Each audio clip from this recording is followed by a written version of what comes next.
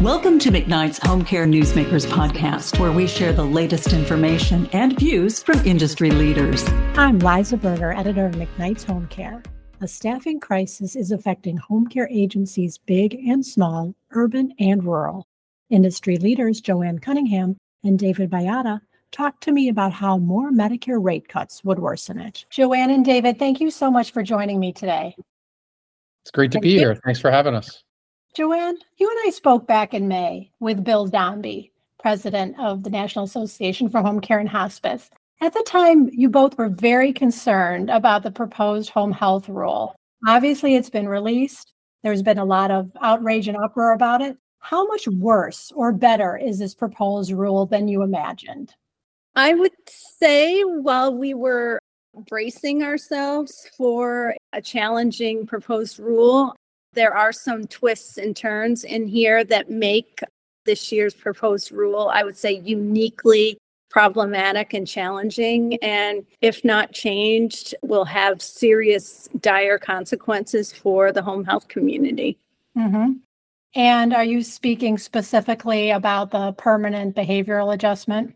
Yeah, I'm speaking about a couple of things. One is that the permanent adjustment was recalculated and it actually increased. So in other words, the cut became even deeper than it was before. So that is very concerning front and center as an issue that affects everyone. But there's a couple of other dynamics in the proposed rule that amplify those cuts, and they are adjustments to case mix and also the wage index. And those adjustments have a way of making the cuts even deeper in certain parts of the country with respect to certain kinds of patient care. Mm-hmm. David, you're the CEO of a major home care and hospice company. What was your initial reaction to the proposed rule, and have your feelings changed in the week since it's been released? I'd start with disappointment and would follow with a deep sense of concern, mostly for consumers and for those that have chosen the profession to take care of consumers where they prefer to be at home. Ultimately, this is a proposed rule that threatens access to care at home because of its inability to adequately support the services that are needed through funding that keeps up with the wages necessary to attract labor to provide those services. So started with disappointment and quickly migrates to concern about access in particular. Mm-hmm. Joanne, you've used, and David and other providers have used really strong language to describe the rate cuts, saying that access is falling at an alarming rate as a result of not only this reduction, but the others in years past. David, give me a sense of what this means for an agency like yours, how access for your clients has been affected or will be affected. Sure.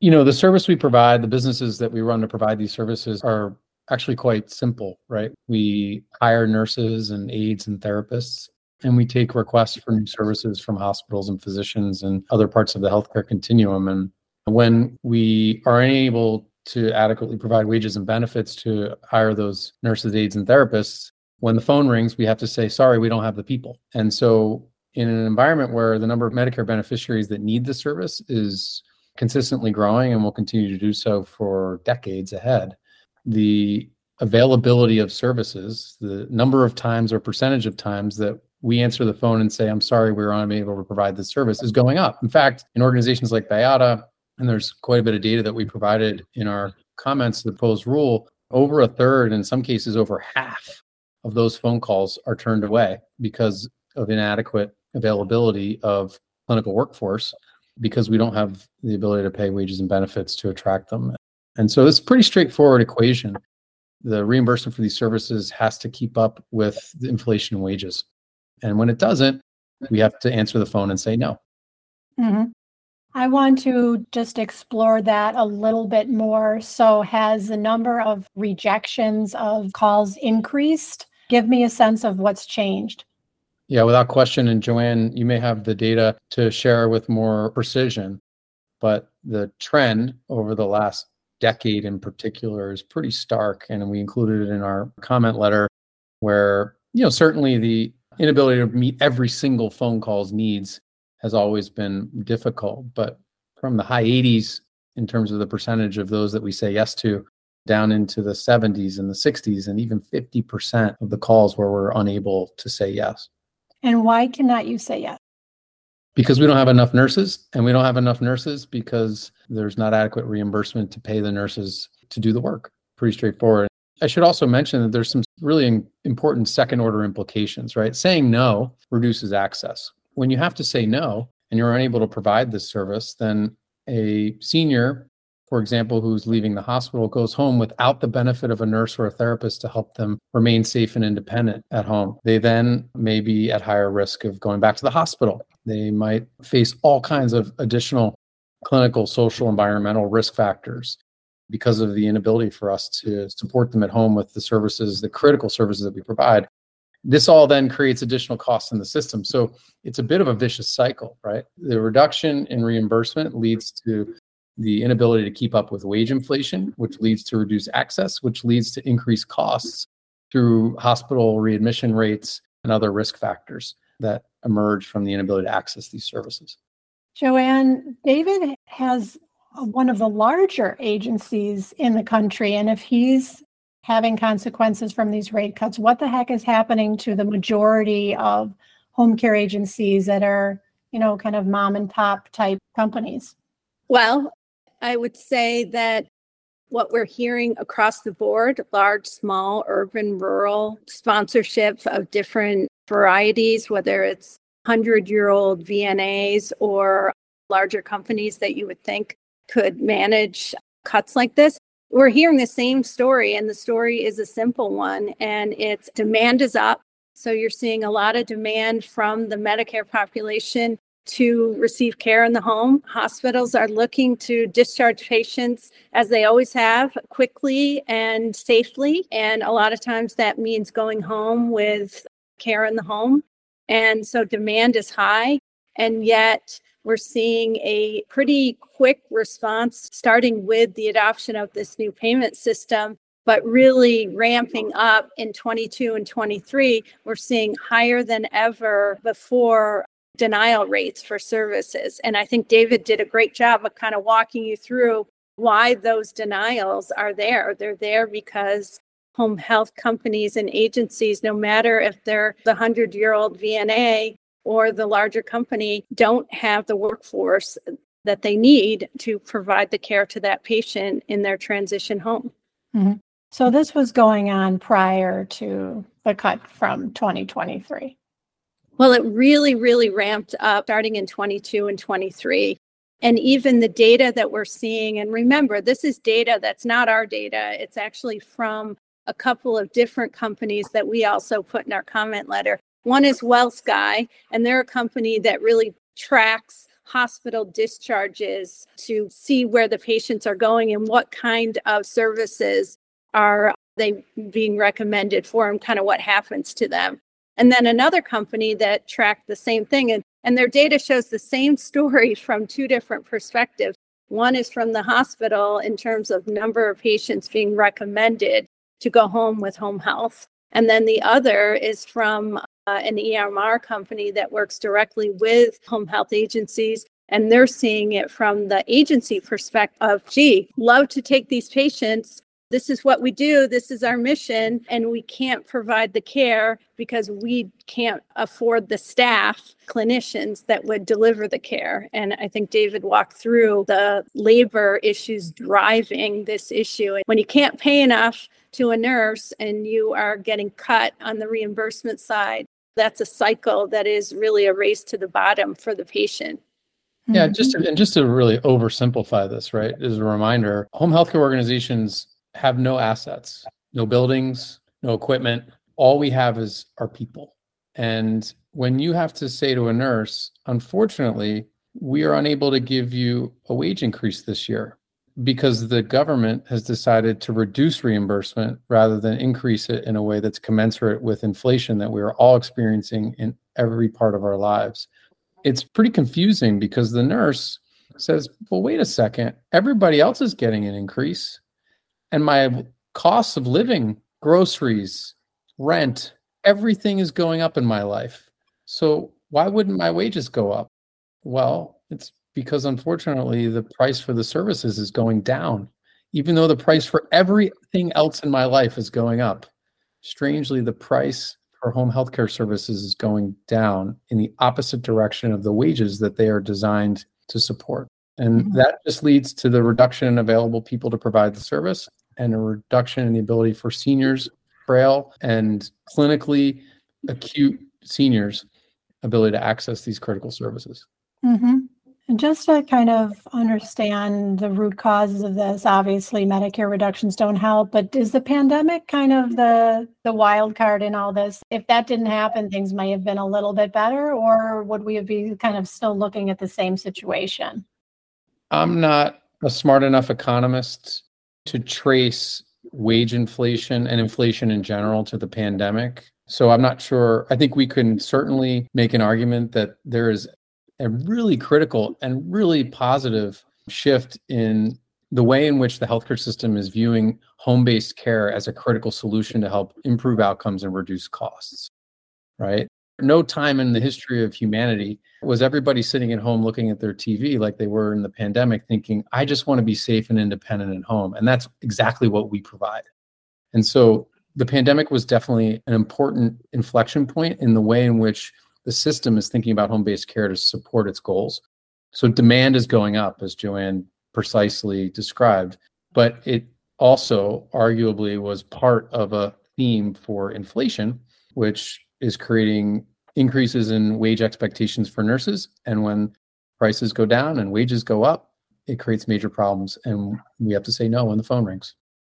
CMS, which issued the proposed rule, just got deluged with comments, more than 900. Most of them were probably negative because of the cuts to Medicare. Joanne, what kind of weight does CMS place on these comments? To what extent will they change CMS's mind and be some kind of a game changer in your experience in the years that you've been doing this? Well, I think that anytime that CMS receives comprehensive, thoughtful comments on a policy and makes recommendations, that's a good thing, and that can have an impact on CMS's final rule that they will finalize. With that said, I think that while we're hopeful that CMS is taking a look at those comments, and I've read a lot of them, and there are very, very good data resourced points about what these cuts are already doing to the home health system. So real quantifiable evidence of the impact on patient care that many, many organizations outlined. So I hope CMS is taking a hard look at that.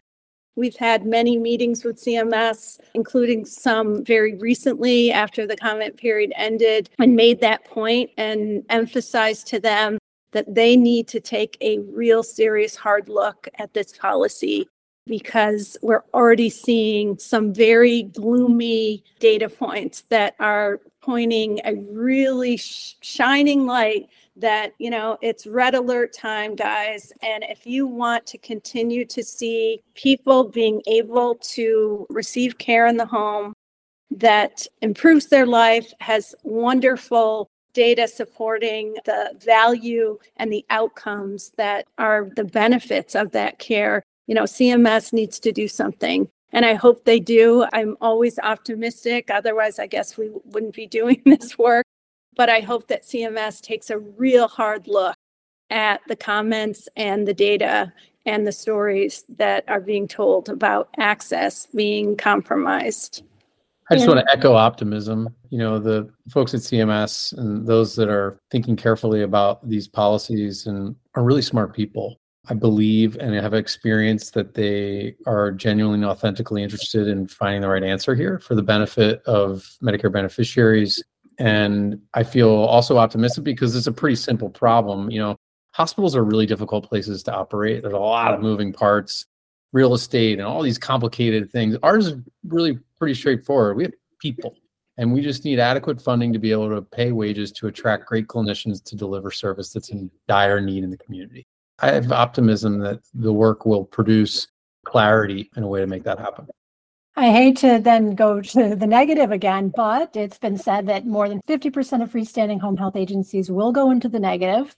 That's according to NOC. Joanne, if something like this proposed rule goes forward, is the death of the mom and pop home care agency inevitable? I would say the data that I've seen, that data that NAC is showcasing, and we also highlighted some of those forecasts in our letter. And I don't think it's hyperbole to say that we will see agencies' capacity severely affected. Now, I don't know if that means they go away or their capacity loss is so significant that they are not nearly meeting the demand that is needed in their communities. I think sometimes we say, oh, well, we only saw a loss of X percentage of the home health agencies in the country, and we think that's not so bad. But let's look at what capacity is there and what that loss is, because that speaks to the supply and demand. And like Dave said, if you can't meet the demand, those patients are going home. Picture my 90-year-old father living independently, goes into the hospital for a very serious surgery and goes home without home health care.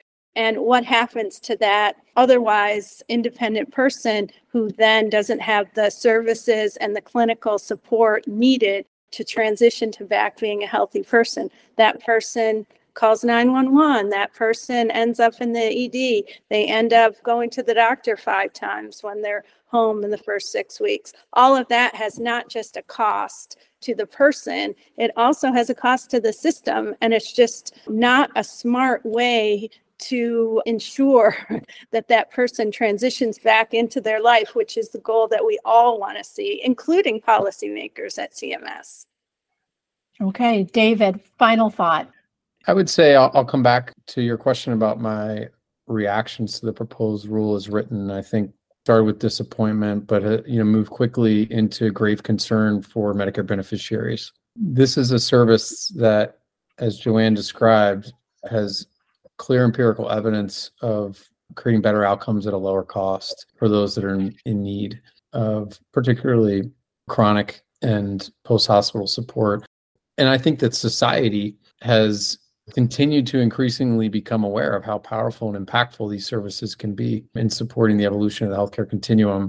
And so to not adequately fund those and be very cognizant that 50% of people that need this service are no longer getting it because we haven't funded it properly is a cause for grave concern. And I'm hopeful and optimistic that facts will speak for themselves and that we'll find the right answer here. Okay, let's hope so. David Baiada, CEO of Baiada Home Healthcare, and Joanne Cunningham of the Partnership for Quality Home Healthcare. Thank you so much. Thank you for listening to McKnight's Home Care Newsmakers podcast. For the latest in home care news, visit mcknights.homecare.com.